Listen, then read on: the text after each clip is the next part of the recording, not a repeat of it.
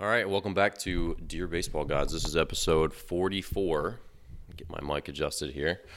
And in today's episode, we're going to cover three big topics. Number one, dealing with slumps, and that could be not just individual performance, but team performance, the mental side of pitching, and what parents should expect from different age players. So this has been a good theme because I'll give you the backstory. So my team, I am coaching 14U, and if you don't know, I own a academy with 6 teams. We have an organization called the Warbird Senators, and my 14U team is extremely talented, like top to bottom, very good ball players for their age, very physical.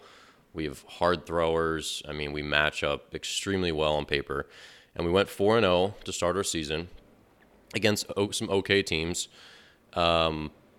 But to me, it proved like, yeah, we are a very strong team. Since then, we've been 10-run ruled 3 times and lost a game that was just like a baseball game. We lost 4-2, where neither team really hit, and we just came out on the wrong side of it. So it's been interesting, underperforming for the first time as a head coach, because last year I roved and I was not a head coach. So I would just travel to each of our different 6 teams, kind of as like I guess like the roving coach or like the coordinator or whatever. So I get to know all the players in the organization, and I get to know the coaches. I just get a pulse for everything that's going on. That was sort of my role as sort of overseer of our organization. So this year I'm a head coach, which I really enjoyed, but just figuring out a lot of stuff as we go, like what does a 14-year-old know? What does a 16-year-old know? Like what do you take a lot of stuff for granted.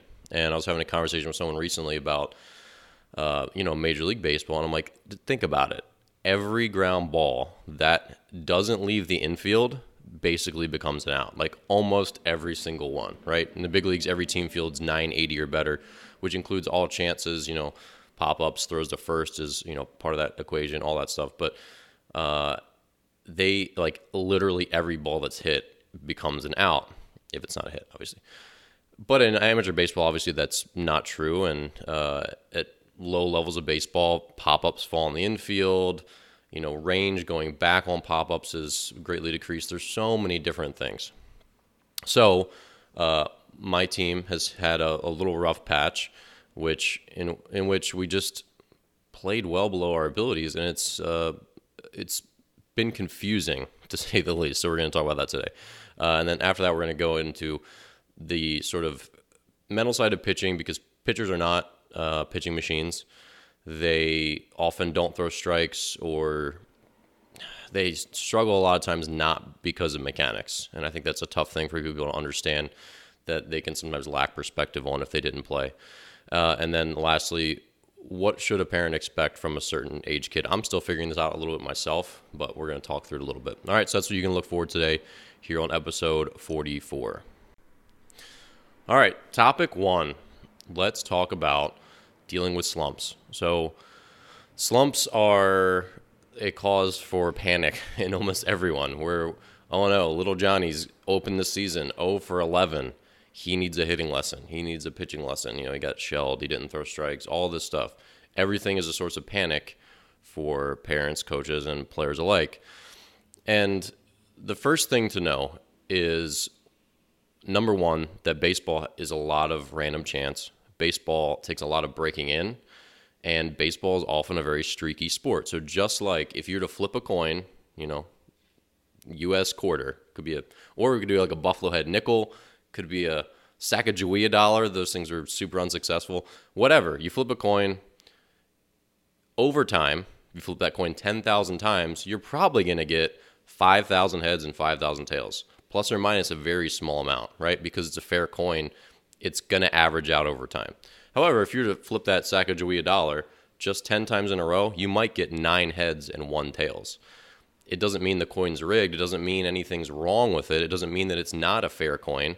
It just means that sample size was small enough to not be indicative of the true odds at stake. So with baseball, number one, you could go up to bat 10 times, hit 2 line drives, they both get caught, hit them right at a fielder. You could hit a pretty deep fly ball, also gets caught. You could hit a hard ground out with a runner on first, and they get the out at second. that is a fielder's choice, that maybe that ball, when he has to throw across the diamond, maybe you beat it out or whatever. There's just so many different scenarios in which we can kind of get screwed out of a good result, right? Baseball has a lot of chance. And as a player, when you focus on the negative stuff, so when you focus as a pitcher, like, oh, that blooper fell in, that was BS, blah, blah, blah, blah, blah. Lots of players, even at extremely high levels, don't seem to understand that for every blooper that falls in, they get a line drive hit right at a guy. Like, it pretty much evens out over time. Certainly, when things are not going well, you highlight the bad stuff, and it's easy to ruminate on that. However, when you really think about it, I've had as many line drives go right into mitts, or like 2-0, guy hits an absolute missile one-hopper right at my shortstop, who flips to second, who flips to first, and we get out of the inning. Like, sometimes, like, the inning is just boiling up, and you're like, oh, God, I have the bases loaded and 1 out, or I'm walking everyone, I can't throw a strike, and things are going to get out of control, and then suddenly you just throw a pitch right down the middle, and you're like, ugh, and then he pops it up. Or he hits, like I said, that one-hopper right at the shortstop, and you get a double play. Baseball isn't like a movie where the suspense just builds and then, I don't know, the thing happens. But a lot of times it just suspense builds and then it just immediately dissipates because of luck. And vice versa. Sometimes things are going great, and then sometimes, man, you get 2 quick outs and then blooper falls in. You hit a guy with a pitch that was like kind of just slipped out of your hand, and then a 19 hop ground ball sneaks through the hole, and then guy hits a double, and suddenly 3 runs came in. You're like, how did that just happen? Like, it goes on both sides. So number one, we need to know what the sample size is and if we actually need to panic. So if your kid goes 0 for 15 to start the season, that's not great, and maybe there's a big problem, but maybe there isn't. So when I played independent baseball, I was in the Frontier League my first couple years, and lots of younger players, and lots of players were trying to get into that league. It was a very rookie-heavy league, so there was lots of turnover. So basically, if you get a chance and you have a bad couple weeks, they get rid of you because there's no track record that you're good, right? Maybe you're just out of college and you're playing pro ball for the first time, and it just seems like you can't hack it, right? You hit 150 over your first 30 at-bats, and that's that for you. And that's the end of your career, maybe. It's very cutthroat. However, at the higher levels, so I played in the Atlantic League my last 3 years, it was very different because they're getting guys who had long track records. So most guys had 8 years or more of professional experience, and because they played that long, they usually played at AA, AAA, or the majors.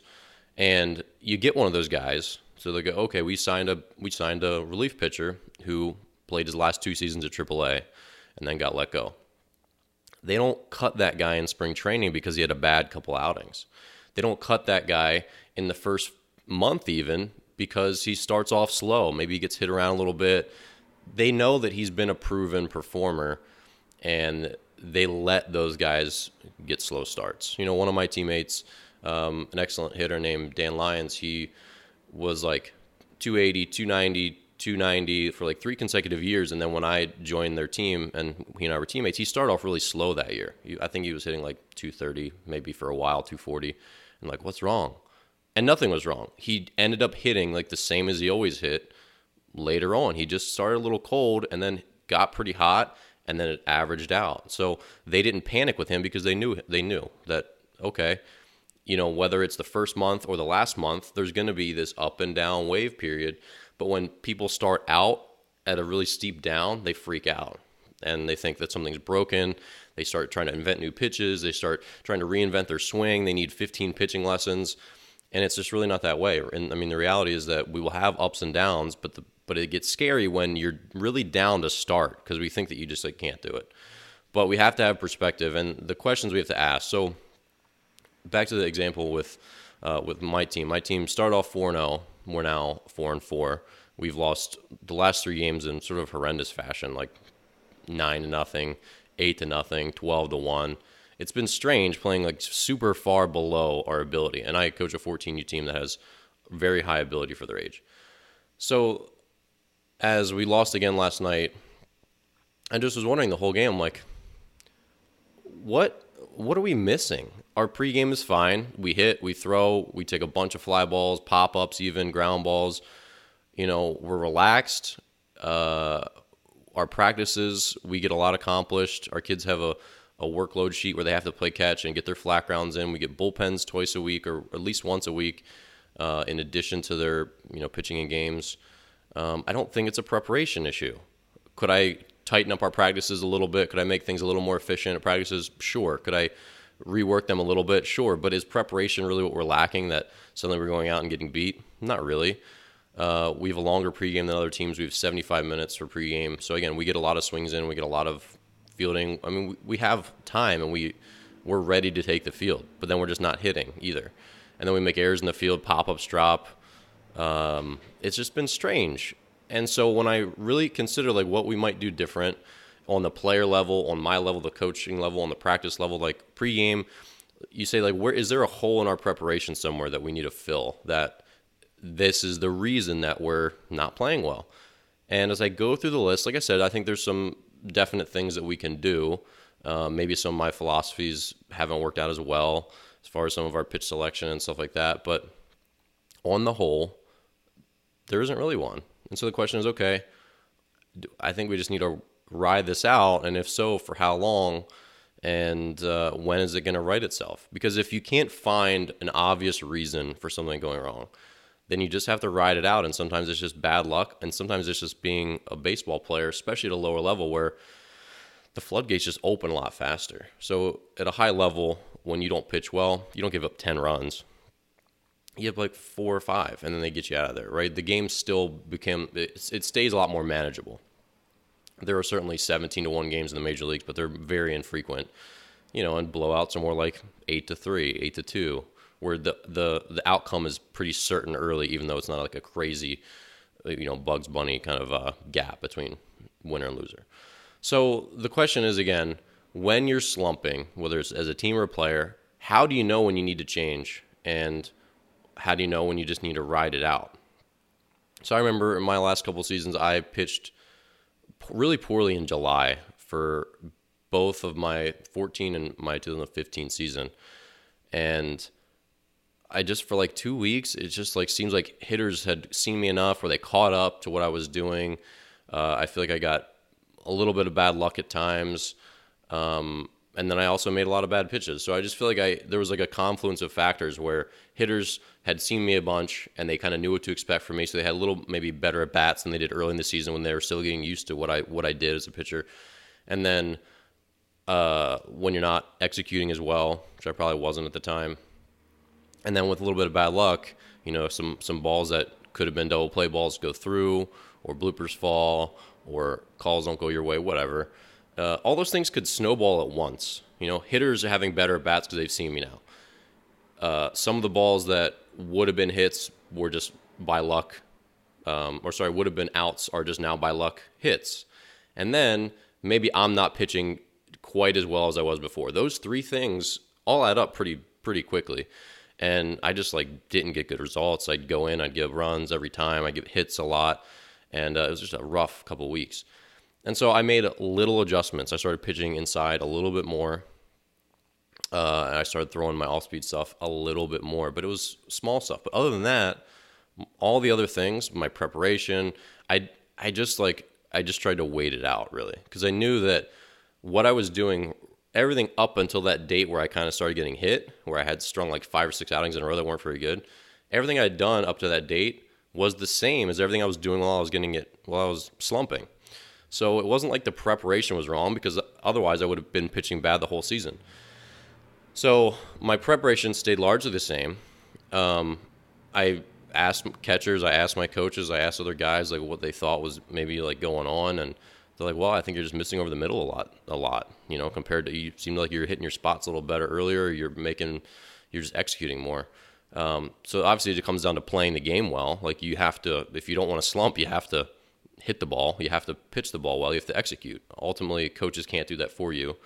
And that was one of the things I told my players the other day. It's if we're not unprepared, because I asked them, do we need to do more in practice? Do we need to do more in pregame? What do we need? What can I help you with, and what can we help ourselves with? Is our pregame missing something? What can we do? What can we add? And they're like, no, we feel like we're prepared. I can't catch pop-ups for you. I can't get your mitt down. We can yell at you about it. We can do more work on it in practice. But at the end of the day, when you're out there, you have to perform. So that's part of it too. But So anyway, I just wrote it out. I started changing my pitch sequencing just a little bit, where I started going inside a little bit more, and just focused a little harder on doing my job well and executing. And things righted. I don't know. After a couple weeks, I just became my old self again. So, you can't freak out and suddenly you see a lot of guys, they have a bad outing, and you see them the next game in pregame, and they're like reworking on their mechanics, or they're working really hard on their mechanics. I never liked to do that. When I was, I knew that if I strung out 30 outings in a row, there's going to be bad ones in there. But if I have 5 good ones and then 1 bad one, then 5 good ones and then 1 bad one, do I need to remodel myself or change my pregame routine after the bad one? Not really. Just like, screw it. Like, I didn't throw good that time. Big deal. There's a lot of factors, and getting obsessed with them is often counterproductive too. So things you can control during a season. Number 1, your preparation, your routine. Does your preparation, your routine consistently put you in a place to succeed? Are you throwing enough? Is your throwing session focused? Are you throwing enough changeups, enough curveballs, enough sliders to keep those pitches sharp when you get your chance on the mound? As a hitter, are you taking enough swings? Are you constantly focused on fixing the little flaws in your swing that maybe your hitting coach has worked on with you? Are you always making some little improvements? Are you seeing enough live, higher speed pitching, which is tougher at youth baseball? It's tougher even in higher levels because you don't see live arms a lot except when you're in a game.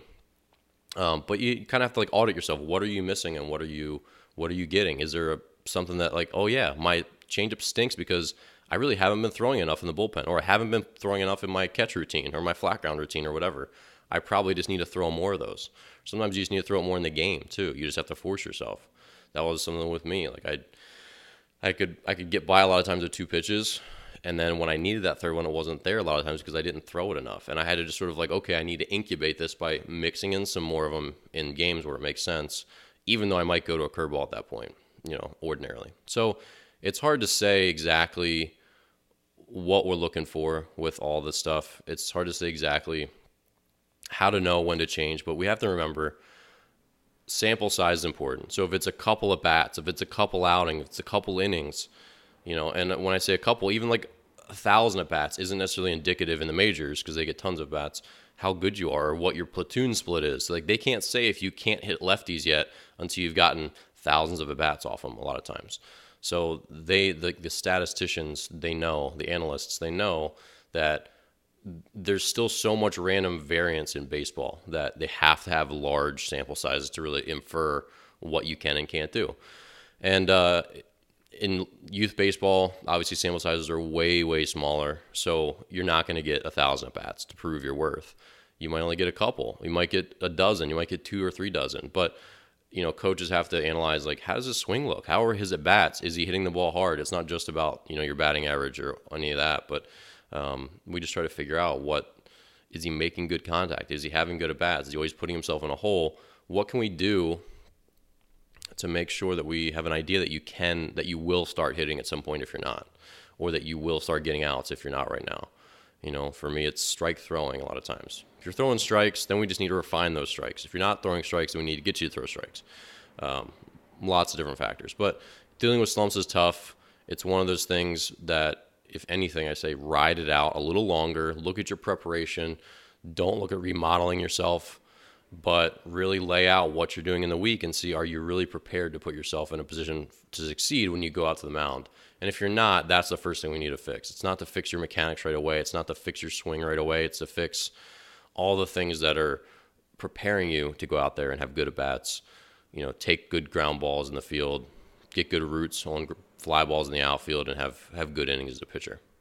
Okay, so second thing that I want to cover this week is the mental side of pitching and how it's tough to figure out what's necessarily going on with youth pitchers. So when I say youth pitchers, I mean anywhere between, 10, 8, whatever, where they start all the way up until high school, college, really just amateurs in general. But so mental side is huge because we're not robots. Pitching is not just like, here's your mechanics, let's learn good mechanics, therefore you throw all the strikes you want, you execute pitches, all that stuff. It just doesn't happen quite that easily.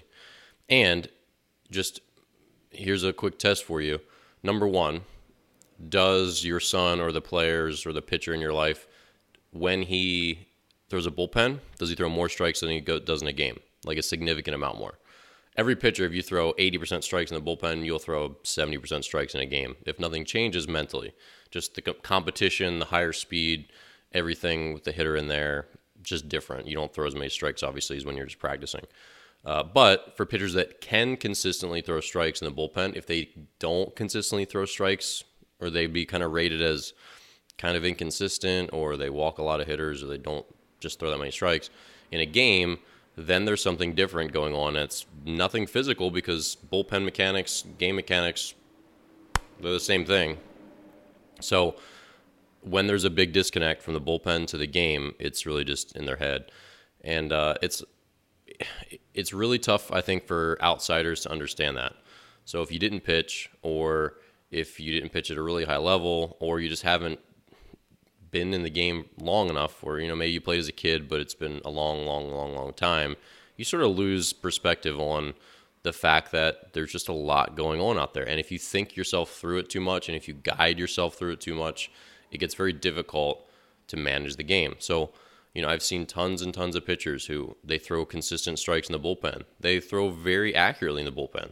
And then when they go into the game, you can see them guiding their body through the delivery. And guiding their body is, I'm not locking on the mitt and I'm just making my pitch and my body does what I've already programmed it to do. It's, I need to hit this outside corner spot, so I'm going to go through and then get my front shoulder up and then accelerate the ball and then really pull it right here. And that's sort of the way they do it consciously. And I know that because I've done that at many different points in my life. I was that way as a hitter for the most part. In high school, I really couldn't pull the ball. I was in like a middle away kind of hitter. And my coach in high school was like proud of me for that. He thought that I was like advanced kind of, because I had like an opposite field approach, whereas most young hitters, they like pulling the ball and whatever. It wasn't that way. I always knew that I didn't react as well as I sort of like told myself to swing. And that was why I didn't pull the ball. And I knew this. I started to figure it out one day, because two of my biggest hits in high school, I remember, well, I guess three of them. My first varsity at bat, I hit a home run.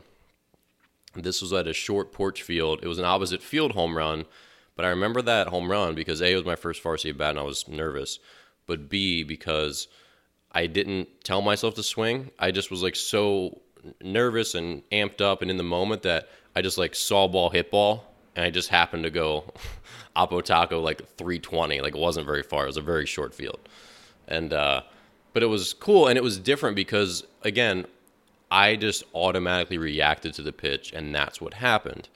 And these two other hits in my career, they were both pulled balls, like to the left center of the gap, balls I just destroyed, that it was the same thing. I don't know what happened. I don't know why. Maybe it was just that it was like a big situation and there were runners on and like a hard-throwing pitcher or whatever, but I just got in the box, and when I saw the ball, my body swung. And I just like tanked it. I'm like, oh, this is so cool. I should just do that every time. I should just go up there and just not think and just like let my body do it. But it's weird to try to do that because I was so used to my whole life, like, all right, here's the pitch, like swing. And obviously it wasn't like that slow because I would just strike out every time if I told myself like swing. But basically on a kind of like micro level, I was seeing the ball and like telling myself to swing, where the best hitters don't do that. They've seen enough pitches and they just know to react the right way when the ball comes in. So I handicap myself as a hitter like that. I fully aware of it. And there's lots of hitters that do that. There's lots of pitchers that do the same thing. And I was always battling that as a pitcher, because when you're trying to hit a spot, it's easy to want to control everything and like want to really mentally say, I'm going to do these bunch of things to make that ball go to that spot. And when you do that, it actually makes everything worse. It just screws everything up. When you can lock your eyes on the mitt and have such intense focus that you sort of lose track of what everything else is doing. So basically, if I'm staring through the camera right now to my back wall, and if I'm staring that hard, I can't really like see what my body's doing. I like kind of know what it's doing, but I I allow it to do what it knows how to do, rather than my gaze is a little bit lighter, and now I can like think my way through my delivery. So thinking is like the worst thing ever for sports. It's just terrible, and it's extremely difficult to break yourself out of that. And when I struggled a lot throwing a breaking ball for strike. I struggled throwing my breaking ball all the way from college into pro ball. When I first learned it, I had this nasty just hammer curveball that I got taught, and I just like threw it, and I could throw it for a strike all the time because I was just automatic with it, and it was crazy. It was great. And that got me to college, but at some point, I started to lose feel for it, so I started to try to control it. So I was like, okay, if you catch it here, it'll go for a strike. And then it doesn't. That's like, okay, well, then I got to catch it here. And then there you have it. I'm trying to like consciously get my finger into the exact right position to get that breaking ball to go where I want it to go. And it just can't work that way because you just can't repeat it that way. It's just like too many different signals going through your brain, through your body. So I know for a fact that was why I struggled throwing my off-speed stuff so much for strikes. And I did take up a meditation practice, and I did a lot of meditation and visualization. And that helped tremendously get me reconnected with my mitt and my focus and get my focus there, because my focus was so much on executing the pitch, visualizing the pitch, that I was so focused there that my body, like I wasn't looking at my body anymore. It's kind of like if you had two children, they're both misbehaving, and you're focused on just one of them, the other one can kind of like do its thing and continue to like break stuff or whatever. That was kind of how it was. If I got so focused on the mitt and so focused on visualizing the pitch, then I didn't have enough brain power left to like think myself through it. It would just sort of happen. And the couple games when I was really struggling with this, when I like wasn't in it, there was one game where I threw a one hitter one time, and I just miraculously threw my curveball for strikes that game. In a season when I threw like 0 curveballs for strikes, like this is my rookie year, like I threw like 0 curveballs for strikes that whole season. I basically threw all fastballs. But one game, I threw a one hitter, complete game shutout, 14 strikeouts, and for whatever reason, I threw curveballs for strikes that game. I was just like so out of my mind, like in this trance, just like getting the ball and throwing it, that the curveball went along for the ride. I just like got the curveball and threw it, and it was fine. But all the other starts that year, I was like, oh, I got to get this curveball, so I got to get it here, and then it'll go for a strike. And it never works. Just never, ever works that way. So if your son is out there struggling to throw strikes, and his mechanics look mostly as good as all the other pitchers, that's the other thing with youth baseball, amateur baseball. Every pitcher that goes out there, there's some that look bad, and there's some that look really good, but yet there's not a super strong correlation between which ones throw strikes. You could have the kids with ugly mechanics that have clearly are from smaller towns or whatever. They don't have as good of instruction, perhaps. They still throw strikes, some of them. Like, how can a kid with bad mechanics who's never been taught throw strikes? A kid with really good mechanics throws less strikes. It doesn't make sense. But it's because there's this huge middle component missing because we're not pitching machines. We're not robots.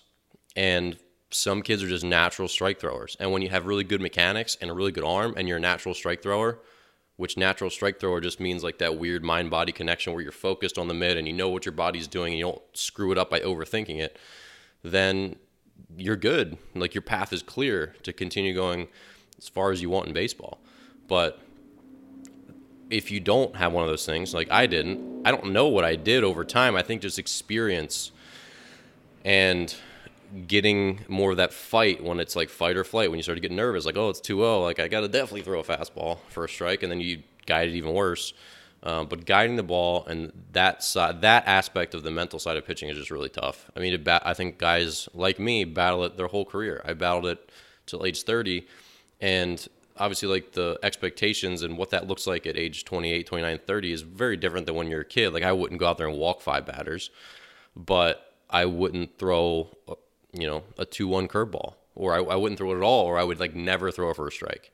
And it, to the untrained eye, like maybe you don't see any of that stuff as like a real negative. You don't notice the fact that, oh, he can't throw a curveball when he's behind the count, or he can't throw a curveball when he's even in the count. I know that, and it affects my performance on the field, but to the untrained eye, like that's not like a big thing. So I'm not walking everybody. I'm not changing the whole flow of the game. It's just like I can't be I'm going to hit my competency level where I can't go up another level because I just can't do that. I can't make that pitch, right? You can't pitch in the big leagues without being able to throw a 2-2 curveball. You just can't, right? So that's my spiel, I think, for today about the mental side of pitching.